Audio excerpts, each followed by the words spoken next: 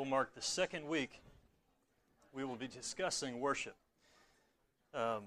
Let us begin, if you could turn in your Bibles to Hebrews 12. Hebrews 12, 28 through 29.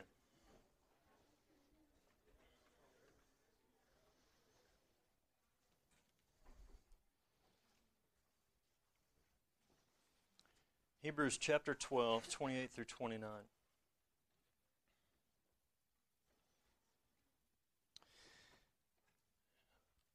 Therefore, let us be grateful for receiving a kingdom that cannot be shaken. And thus, let us offer to God acceptable worship with reverence and awe, for our God is a consuming fire. Let us pray. Father, I pray that you would be glorified. Lord, this is not to be, a lesson like this is not to be considered lightly. Lord, this is something that is, we are discussing a topic of worship and how critical it is that we know how to worship correctly and acceptably in your eyes. I pray that you would be speaking this morning through your word alone. Any insights given, Lord, I pray just point to your word, for it is sufficient for our lives. I pray that you would open our eyes to it. I pray this in Jesus' name. Amen. So you recall from last week, what did we discuss? We discussed worship as a general topic, really a systematic look, a doctrinal look of what worship was in the Old Testament and the New Testament. We saw that God created us to worship. And we saw this in both a broad sense of worship. All of life is worship. We should be worshiping God in every aspect of our lives. But we're also worshiping God in a unique way this morning. If you came to the first service, you're here today. This is that narrow sense. We talked about that. But then I focused on Psalm 29, and that was so instrumental in my understanding of what it means to worship God. This is truly ascribing God the glory that's due His name. And we said that ascribing is truly acknowledging and recognizing who God is. And also in Psalm 96 kind of shedded light on the splendor of holiness and what that meant. We used the Greek and Hebrew words to define the definition, and I think on your notes you have a quick summary of a good definition of worship. Worship is the work of acknowledging the greatness of our covenant Lord, serving Him with all of our heart, soul, with all of our heart, mind, and will. And I think that's, we talked a little bit about a Trinitarian view of worship is essential. We can't worship God apart from the Holy Spirit. We can't worship Him apart from Jesus Christ. All must be essential, just like we, in our full affections, really change to have the genuine worship. So the question today is really an important topic. How are we to worship God? What does God require of us? Does He require us to worship Him in a certain way? What did we read? Let's read again in Hebrews 12, 28 and 29. Therefore, let us be grateful for receiving a kingdom that cannot be shaken, and thus let us offer to God acceptable worship with reverence and awe, for our God is a consuming fire. So we're going to be looking at what is acceptable worship. I think we might be, there's a lot of books I've been reading. One has helped me a lot through John Frame, his book on worship in spirit and truth. And he was quoted as, we might be inclined to think that God should be thankful for any attention. God be thankful for any attention that we give Him out of our busy schedules. But worship is not about God's thanking us. What is it about? It's about our thanking Him. It's our acknowledging of who He is. So I would argue that God demands that our worship now be governed in a certain way. What is the basis of how we are to worship God? I'll open that question. What is our basis for worshiping God? As Christ worshipped Him. Yes, that's correct. We only come through Christ, and we use as a means of that worship, what is our tool in our hands that we have through Christ? We have the Word of God. So this is key. Let me ask a question. Can you think of examples in the Old Testament where God is not pleased with worship?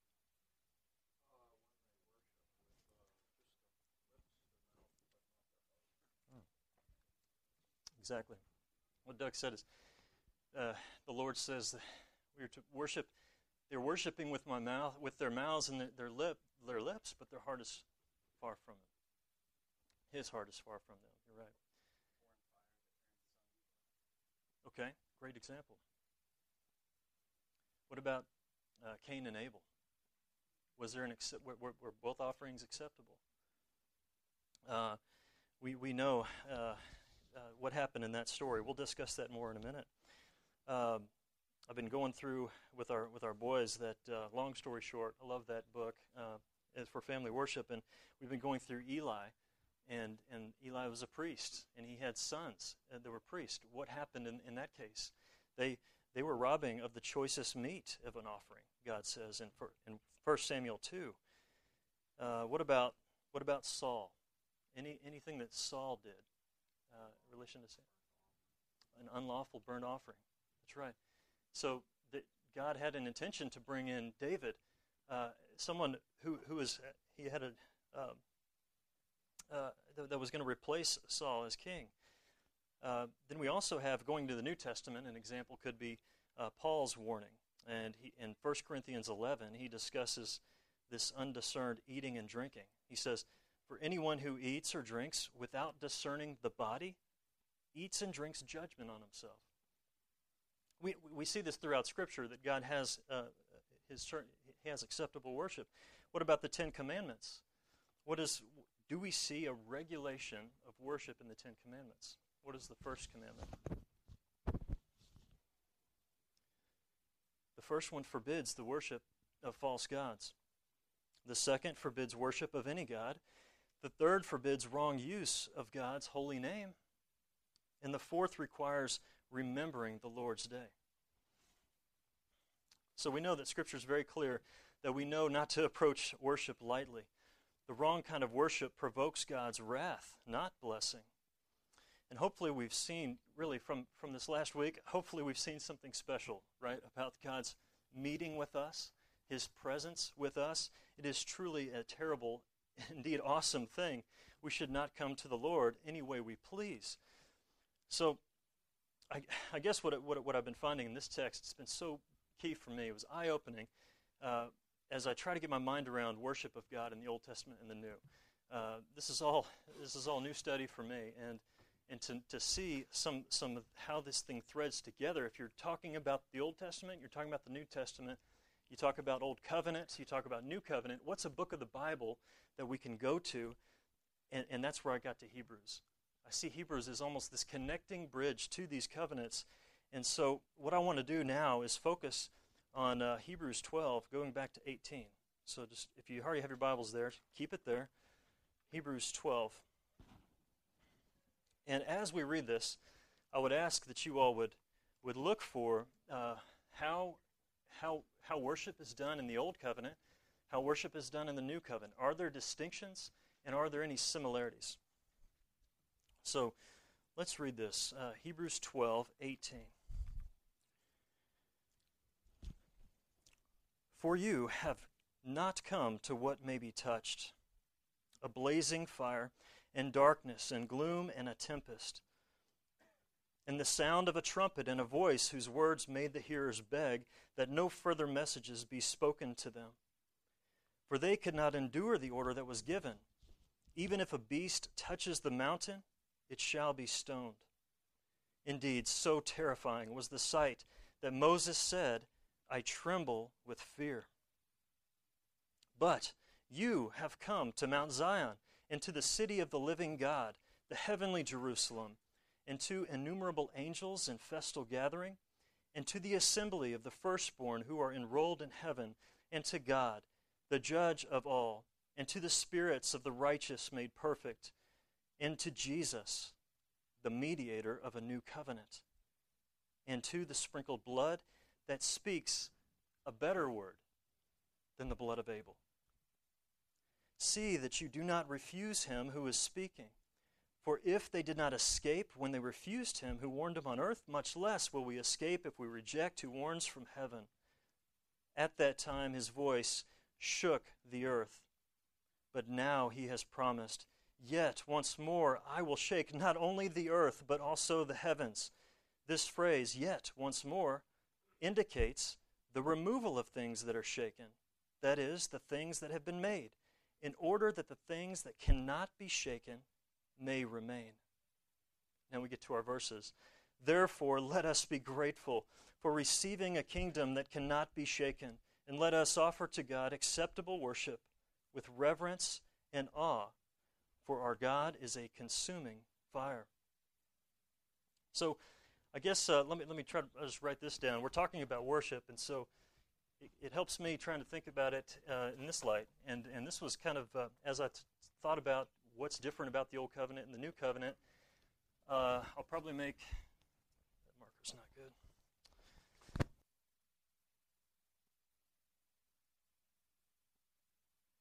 Yeah, pardon me there.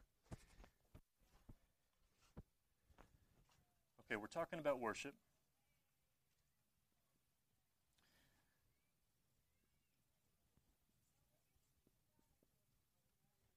Spell it right. Okay. We see an element of discontinuity, and I'll probably make a lot of dispensationalists in the room very happy with this phrase.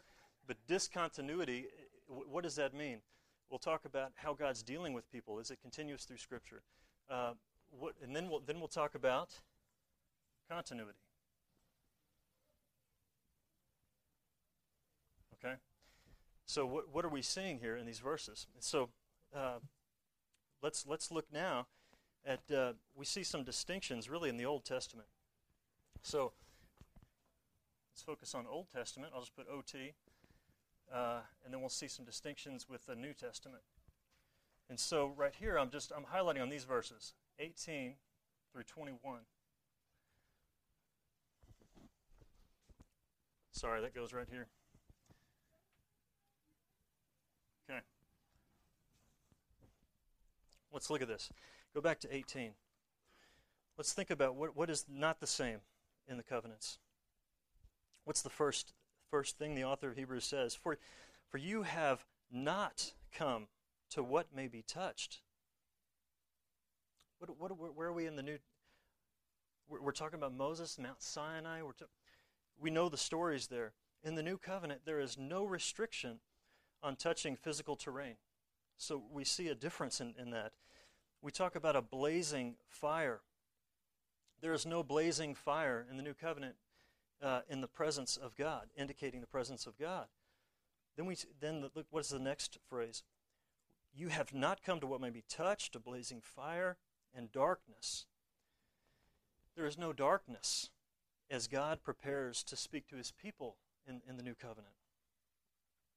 Gloom. There is no gloom settling over the people of God as they sit in the houses of worship. The tempest. What is a tempest? Storm. There is no hurricane or tornado brewing up as we prepare to read God's word. What's the next? Verse 19. At the sound of a trumpet and a voice whose words made the hearers beg that no further messages be spoken to them.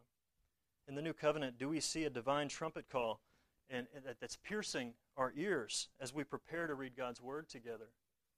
That is not the case. What's the next? No further messages be spoken to him. This is a voice which made the hearers beg for silence. You can read this story going back into Mount Sinai, the law coming. There is no voice from heaven that's so powerful and austere and full of such just and austere language that the hearers can tolerate even listening to it. There's a difference. What about the next phrase? For they could not endure the order that was given. Even the beast that touches the mountain shall be stoned. Even if you came close, are you stoned? Is that the case? When the word of God is preached, we come before the preaching. Is that the case today? There is no geographical restriction for us to stay away from the pulpit or something that we could say from when the preaching is taking place so that we violate the holiness of God. There's a difference. The next phrase. Indeed, so terrifying was the sight that Moses said, I tremble with fear. I guess the way I saw the discontinuity there was that There's no threat of a death penalty for those who venture too near and touch the physical premise of the building. The sight was so terrifying that even Moses, the leader of the Israelites, was in fear. So that was kind of I saw through the Old Covenant there some discontinuity. Then there's distinctions now in the New Covenant. So this would be verses 22 through 24.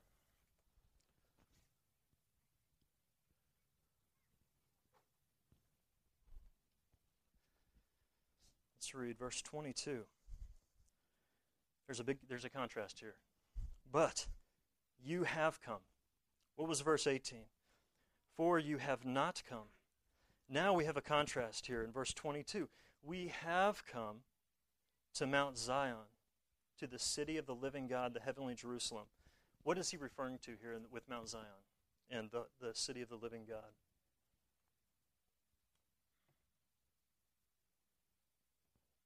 What do you think he means here?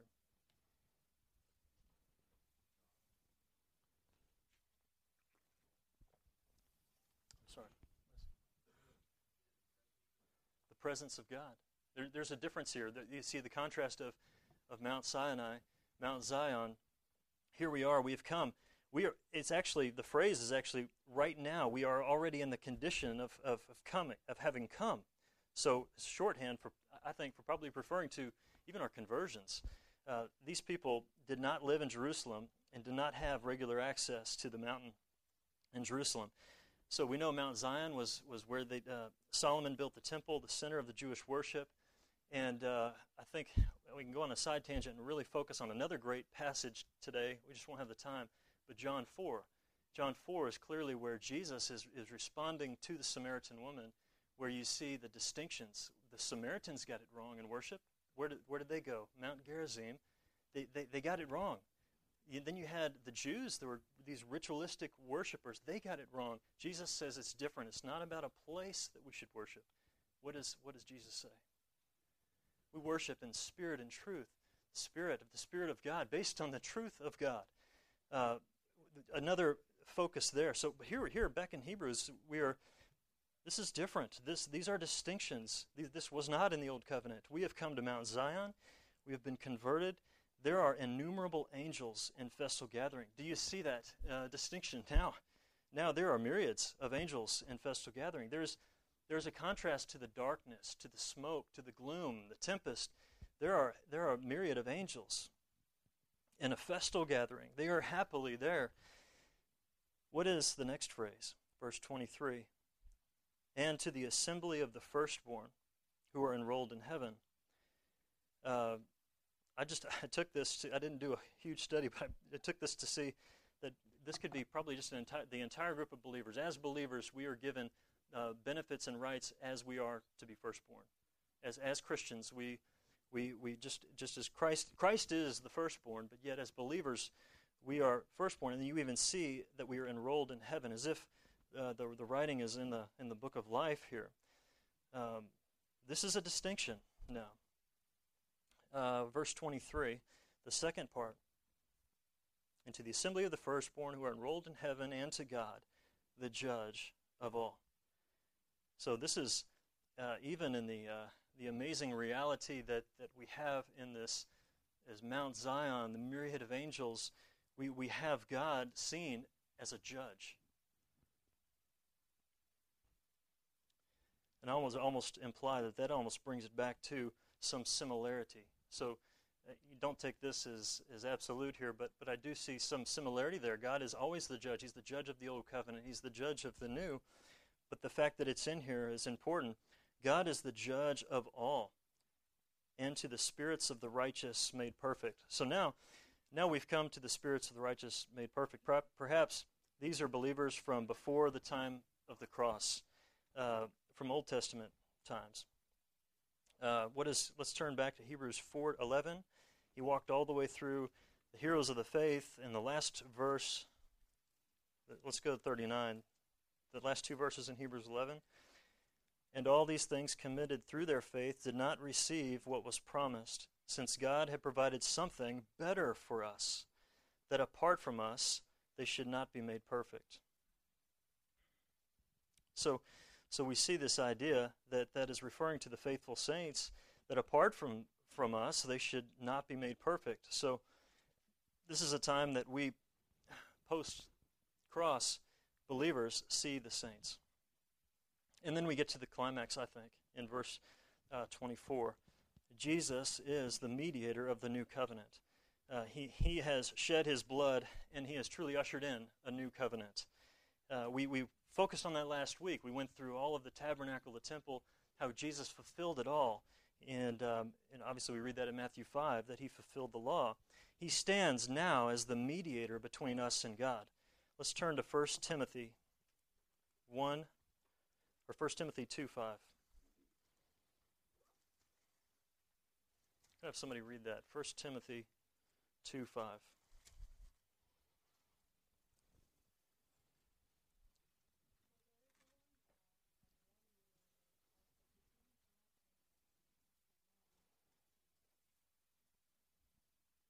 That's right.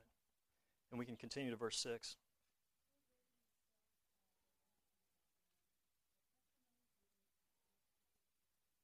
Yes, thank you.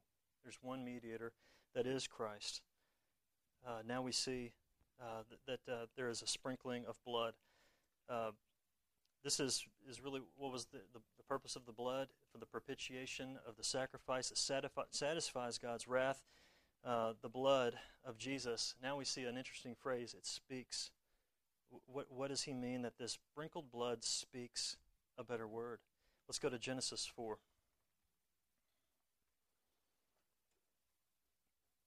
You know the story of Cain and Abel.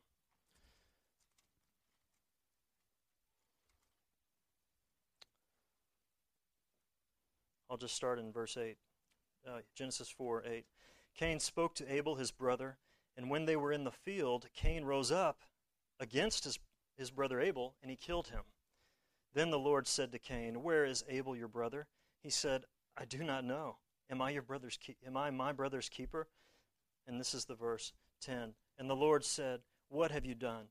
The voice of your brother's blood is crying to me from the ground." The blood, the voice, there's a voice to this blood. It's crying. And what do we see here in Hebrews? That it says that Jesus, the mediator of the new covenant, the sprinkled blood that speaks a better word. This is now no longer this blood that is crying vengeance, but this is blood that is crying mercy. We have, this is truly something marvelous here about that sprinkled blood. So now let's focus on continuity. So now we'll make the dispensationalists mad, right? And the covenant theologian's happy with this word, and continuity. But I guess what I'm getting at is I'm seeing both here, and I'll just show my cards, but I see both. Let's go on. Verse 25. See that you do not refuse him who is speaking.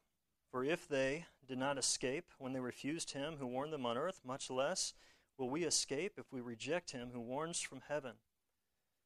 So now we move where the author now points us to the worship of who?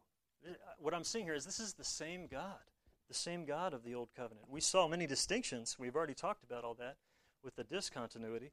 But now there is an element of continuity. Both the Old Testament and New Testament worshipers still had to respond, correct?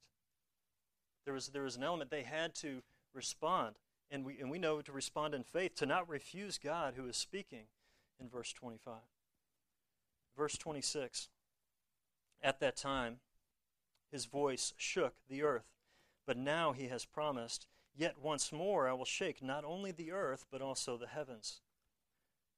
So we know God will once again shake this place. The same God who shook the earth at Sinai. I kind of failed to think about that. I was reading the Old Testament and what took place there with Moses and the land just shaking. That will happen again. We know that to be true. And what is the purpose? In verse 27, this phrase, yet once more, indicates the removal of things that are shaken, that is, things that have been made, in order that the things that cannot be shaken may remain. Why does the shaking occur? What do you guys think? What is the purpose of God doing this? He's going to be revealing something. What is left? What remains? Sorry? The foundation is left. God's people are here. The temporal is truly gone, but the eternal will stay. And that's how we get now to verse 28. Therefore, let us be grateful. We've received a kingdom that cannot be shaken. Not will not. This is a kingdom that cannot be shaken. It will not be shaken. It cannot. I already said it. It's not will not. It cannot be shaken. So I still see the continuity there. So that's verse 25 through 28.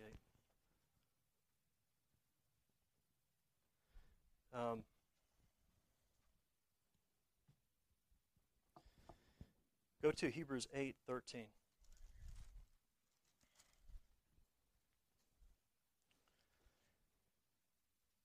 We talk of all these covenants. I think this is helpful. In Hebrews 8:13, and speaking of a new covenant, he makes the first one obsolete.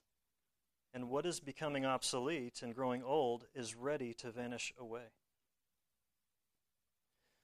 So there's obviously heavy truths here. I mean, there is something that is different in the old covenant. It is now Christ has fulfilled it.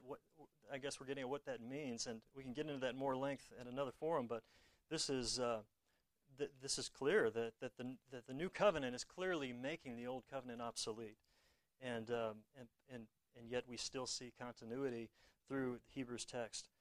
So now let's get into the last two verses here. Back to Hebrews 12. Therefore, let us be grateful. What do we have now? We have a commandment. Let us be grateful. We know that the kingdom, just a simple observation, the kingdom is a gift, and it must be received. These are commandments, I would say, that are now commandments of what new covenant worship should look like. The author urges us strongly here that we know that we have a superior covenant. We talked of how the first one's obsolete. We have the superior one. We know we should not refuse it, and by faith we trust in it.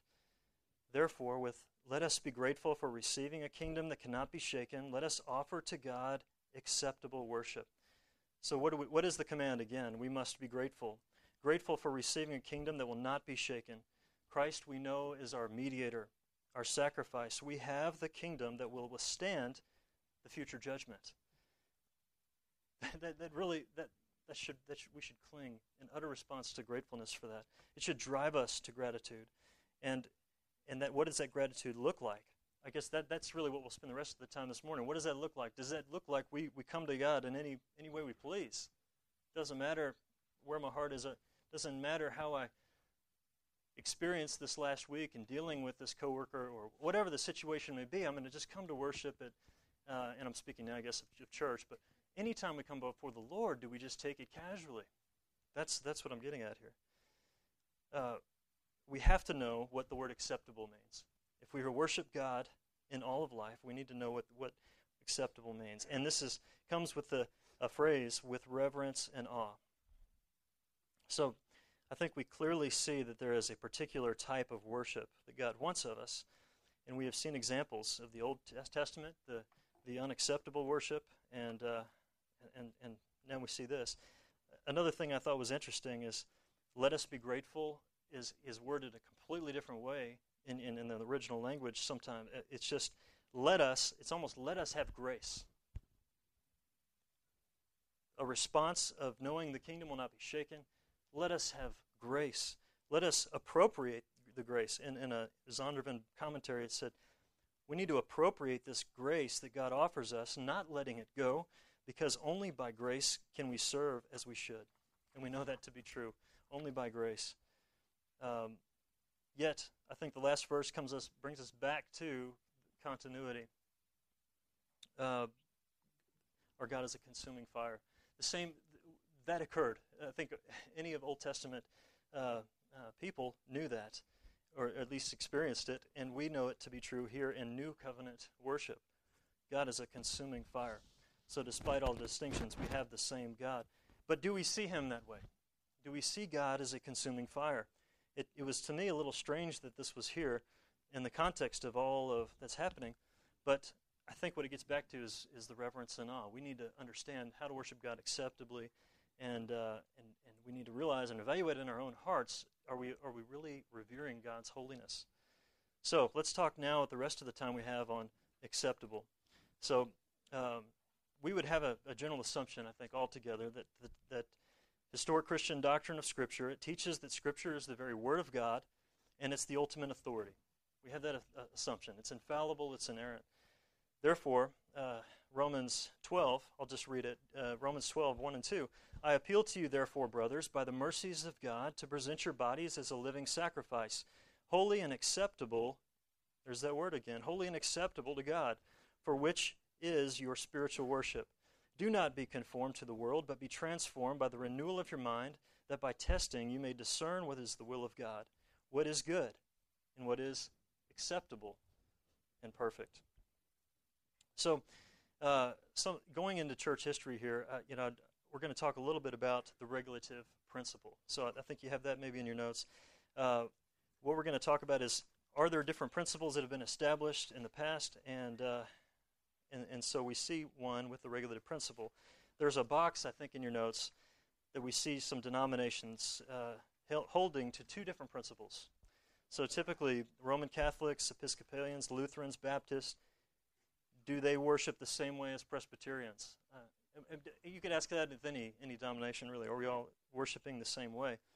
But it's worthy to note, and we're not going to focus the entire time here on this issue, but it was helpful for me.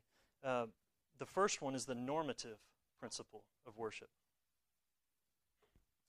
The normative principle states that we may do anything in worship except what Scripture forbids. So there's some freedom there. You do anything, but you in worship. And by the way, what I'm referring to now, we've come now to the narrow sense of worship. We're talking about the local church gathering.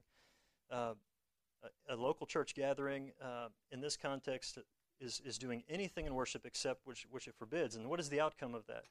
Scripture regulates worship almost in a negative way. It regulates worship by executing a veto power, right?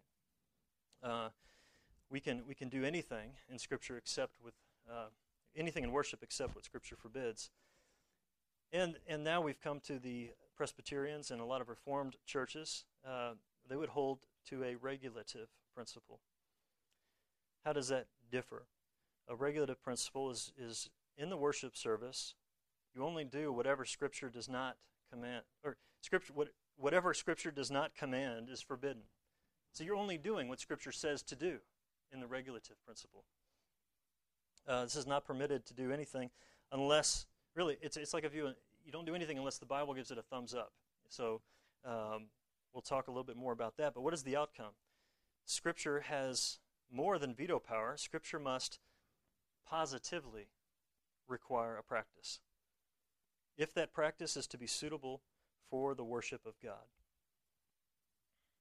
So, real briefly, I'll just talk about strengths and weaknesses that I was reading on this. And I guess as I'm finding all this, I found myself leaning more on the regulative principle side, but I've been brought up all normative my whole life. I mean, I've been brought up in Bible churches. My dad was in the Army, and we lived all over the country. We'd always go to a Bible church. I've always been brought up, and I would probably categorize myself in the normative light.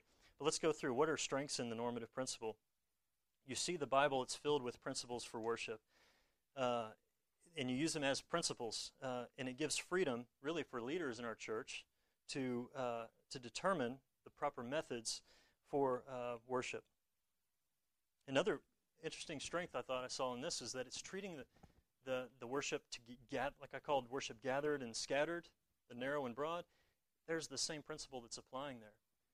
When you go back home today and how you worship God, are you only doing the things that the Bible is saying to do in everything in life? If in the normative light, you're taking the principles of God's Word, and you're doing that same thing even in the narrow sense. You're taking the principles so there's a synergy there. But there's some weaknesses.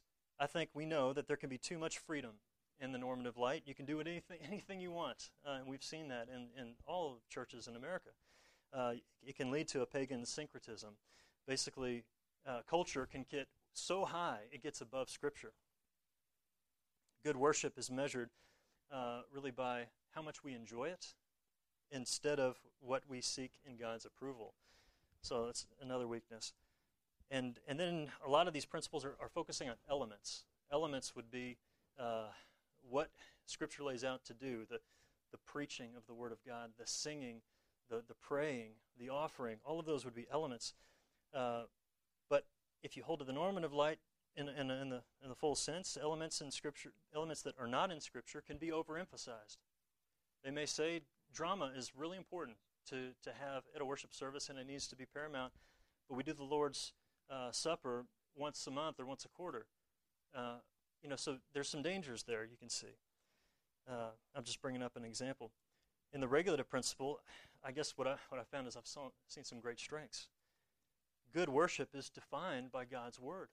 If we do hold to God's Word being what the basis of our acceptable worship, we see strength here. Scripture is in proper place over culture, so culture's below. And it gets to the pragmatic ways of thinking in a lot of churches.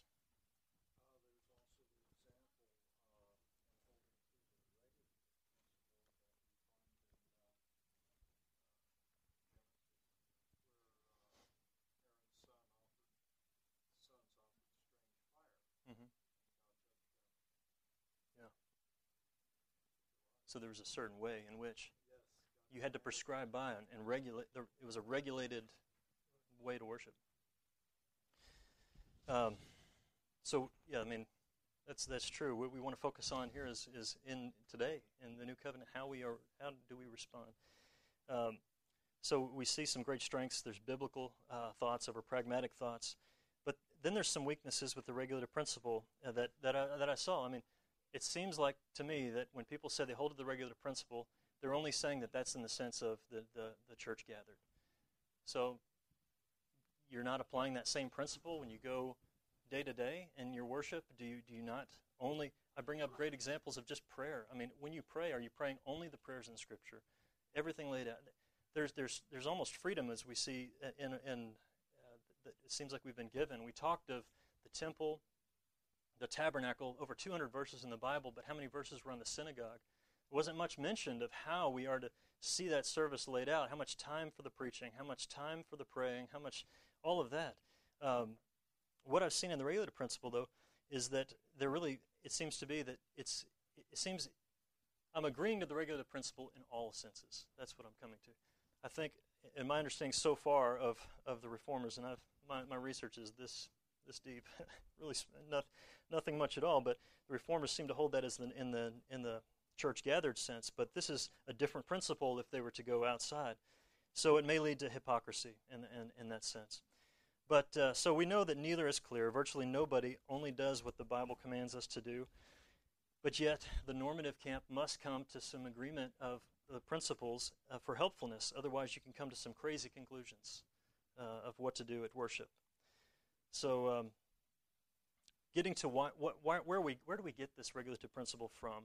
I think we need to go back to the Westminster Confession of Faith.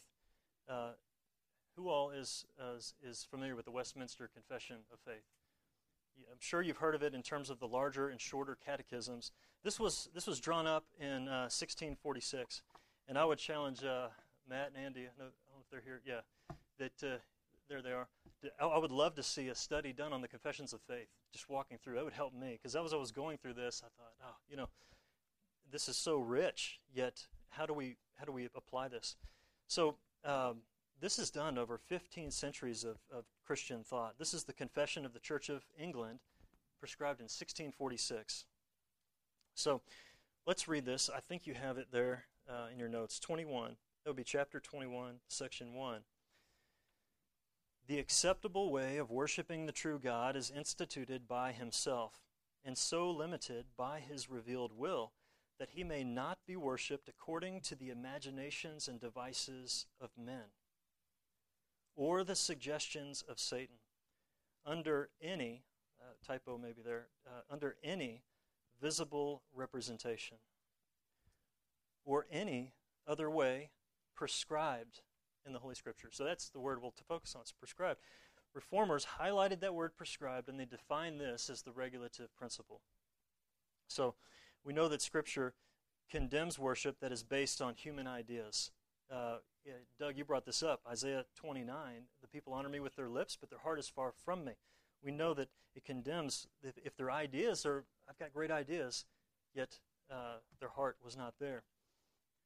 Scripture is sufficient for all of life, 2 Timothy 3:16, and yet when I was reading John Frame, I thought he was correct. He said the regulative principle is not restricted to the narrow sense of corporate worship, but the principle for all of life. So he's taken a lot of heat, I know, from a lot of those in the Reformed camp, in the strict sense, but they would think that this to be unsatisfactory, to distinguish a strict principle for corporate worship and the principle for the rest of life. But let's ask the question now, is there a role for human thought in the planning of our worship services? Do we need human wisdom in addition to God's Word to plan for our worship? We just talked about the synagogue. There wasn't a whole lot of detail there. Could it point to what we need to do? That's another issue. Westminster Confession deals with that. So I think you have chapter 1, section 6. So let's read that together. Westminster 1:6. Think of this question again. Is there a role that we have in how we construct a worship service, I guess? The whole counsel of God concerning all things necessary for his own glory, man's salvation, faith, and life is either expressly set down in Scripture or by good and necessary consequence may be deduced from Scripture, unto which nothing at any time is to be added, whether by new revelations of the Spirit or traditions of men. Nevertheless, we acknowledge the inward illumination of the Spirit of God to be necessary for the saving understanding of such things as revealed in the Word. And then this is where we'll focus in the last section.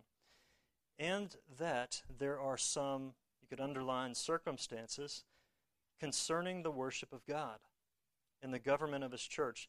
These are common to human actions and societies, which are to be ordered by the light of nature, Christian prudence, and according to the general rules of the Word, which are always to be observed. So what are the circumstances referring to? The confession points to them as what is common to human actions. So when we talk about elements, we talk about we're going to sing, but everybody in circumstances could be different in how they sing. Another example is an element of worship would be worshiping God on the Sabbath, on the Lord's Day. But in common human societies, when do we meet? I hope our society still meets between at least 6 a.m. and 9 p.m., right? I mean, we're not meeting earlier than that. I mean, it could be different. I mean, Damon and Jen in Uganda could be worshiping God in a different way if their culture was totally different. For instance, the chairs or pews. If they didn't like sitting down, I guarantee you Damon would not have chairs. Well, he might have one, right, Matt? But he would. Those are circumstances. So you have elements and you have circumstances. I think that's what they're saying here. But what Frame suggested is what I liked. He said that instead of using the word circumstance, he likes to use application. So it goes back to the principles. If we are asking a question based on specifics of worship using the term application, we can draw on a number of things that Scripture calls us to believe. And yet, he leaves us up to our specifics of the situation. I mean, how do you pray? I mentioned that. Are we praying exactly every word of God and every prayer we say? Or is there freedom given? And as we pray for our brothers and sisters in the Lord and the needs that are there, what is the frequency of observing the Lord's Supper? How do we collect an offering? You can go down the list of various things. But I think in summary, it seems that the regulative principle, as defined by the Westminster, drives at determining our responsibility is to discover what God commands in Scripture. That's what I like about it. You got to go to Scripture to figure out what it says, and then you have to learn how to apply it. So that's how I would take that. So really, after saying all that, I'm not sure really where I stand in a full camp in the sense of the terms, but I'm really leaning there on the strengths of the regulative principle. And I'd encourage you to read. There's a lot of articles, I think, other websites on the bottom. There's one from Kevin DeYoung. I go to his blog frequently, the Gospel Coalition, and he had a helpful blog, and he had the word freeing. There are 5 freedoms freeing truths of the regulative principle. And that helps. What are those freedoms? Real quickly, the freedom from cultural captivity, the freedom over constant battles and preferences, the freedom of conscience, the freedom to be cross-cultural, the freedom to focus on the center. All these freedoms really get back to the Bible, and we need to find what it has to say about our worship. So read that on your own time, and there's a lot of other articles. I think I also gave you some other articles as well. We see the regulative principle as, let's worship God as he wants to be worshipped. I think that's what I'm saying.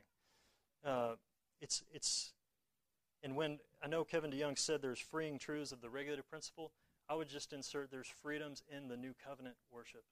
I think we've seen in Hebrews, when we get to the climax of Christ, there is something totally different in the way we worship. We're worshiping in the Spirit and truth. There is freedom now that has been given. So the regulative principle pertains to me, to all of worship, not just the official meetings of worship.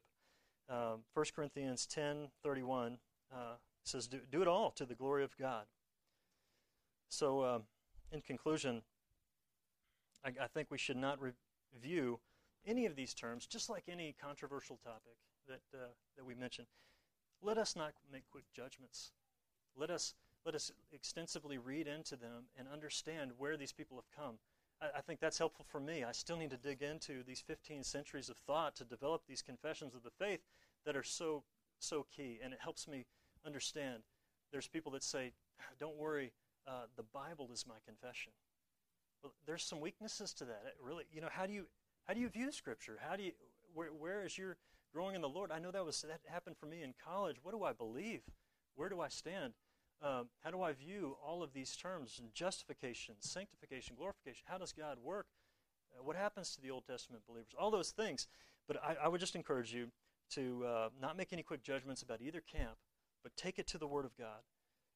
The regulative principle I've seen is in a lesser negative light because of that. God has laid out a particular acceptable way of worshiping Him. And it's when we come to Him in reverence and awe. How guilty am I? But when I come to the Lord so flippantly and just ask my request of whatever it may be, lately, more sleep at night or whatever else, and that's primarily for my wife, but are we really coming to the Lord in reverence for who He is? We are to abide by Scripture's regulations for worship. However, I think there are elements in human decisions that need to be made in how we apply these things. That's again why I love being here at this church. Our elders are leading us through the Word of God, applying these principles that we've stated here, I believe. Different churches facilitate worship in different ways. How many hymns do you sing versus praise songs? How many? Do you only sing the Psalms? I was surprised to find there's a lot of churches that hold to exclusive psalmody. How do we handle these topics? How often do we do all of these the Lord's Prayer, baptisms, everything else? But specifically related to music, that's the topic I want to get into next week. Is just music. It's funny how the Lord takes you through these. I wanted to get to that immediately, and in God's providence, bringing me to these passages, that is not the case. We need to understand worship is all of life. It's not just music. Remember we listed everything on the board? Worship is all of life, not just music, even though we use the word as if it's only music. There's a quote, I think you have it. The bottom line, John Frame says, we can be two things, more conservative and more liberal. And right off the bat, I know you guys should be going, wait a minute, I need to be more liberal? What are we talking about?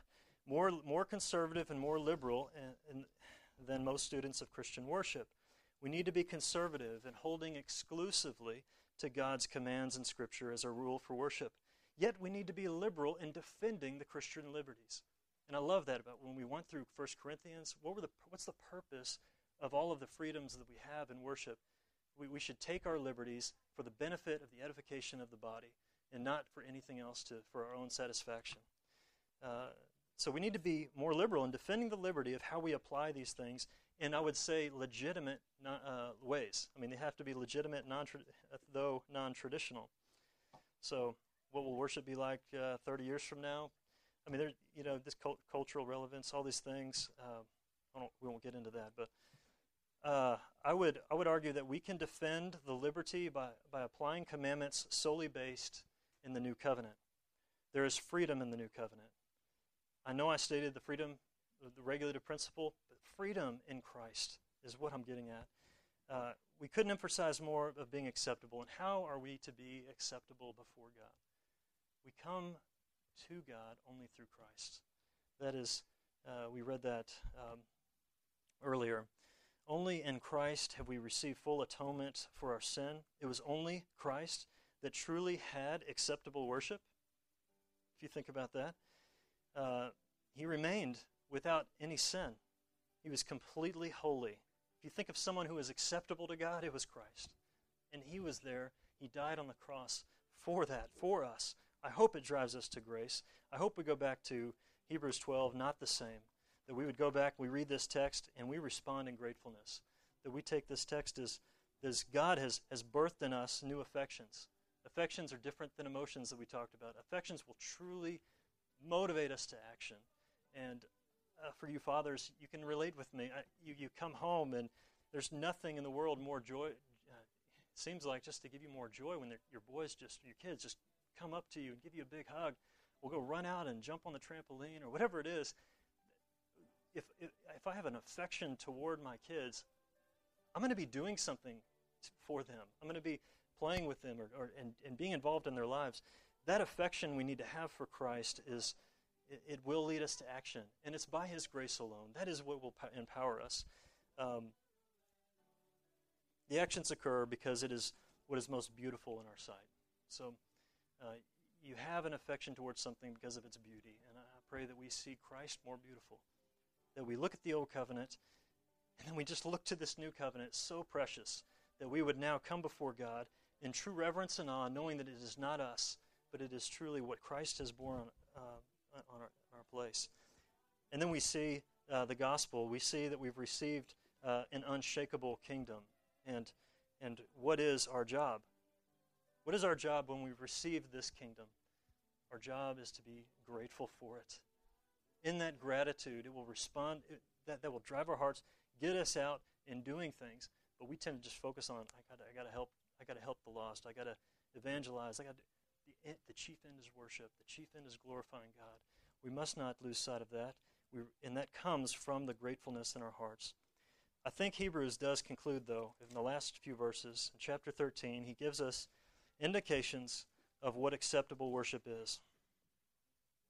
I'll finish here in Hebrews 13, verse 15. Through Him, through Christ, then let us continually offer up a sacrifice of praise to God. That is, the fruit of lips that acknowledge His name. When I read that, it just jumped off the page to me, because this is the acknowledgement of His name. Psalm 29 that we read. We ascribe to Him the glories to His name. We recognize and we acknowledge His name with our mouths. Why do we do that? We do that because of what He's done. In Christ, let us continually offer up a sacrifice of praise to God. That is our response. Would you join me in prayer? Father, this is a humbling thing. We have gone through much and probably flew way too fast through it all. But Lord, you know that you know where our hearts are and where we stand before a holy God. We do respond as Isaiah. We just want to fall prostrate before you, that we know our sin. We know our hearts even now, even in thoughts that we have. They are not acceptable to you. The only acceptable worship we can have, how we worship you, is through Christ. I pray that we would see the gospel in a deeper light. I pray that we would see how wonderful it is that you've given us your word, that it would give us a strong affection to understand the beauty of Christ, and that would draw us into gratitude for you. Thank you, Lord, for being a sovereign God and giving us this sovereign joy in our lives that allows us to worship you. We pray this in Jesus' name. Amen.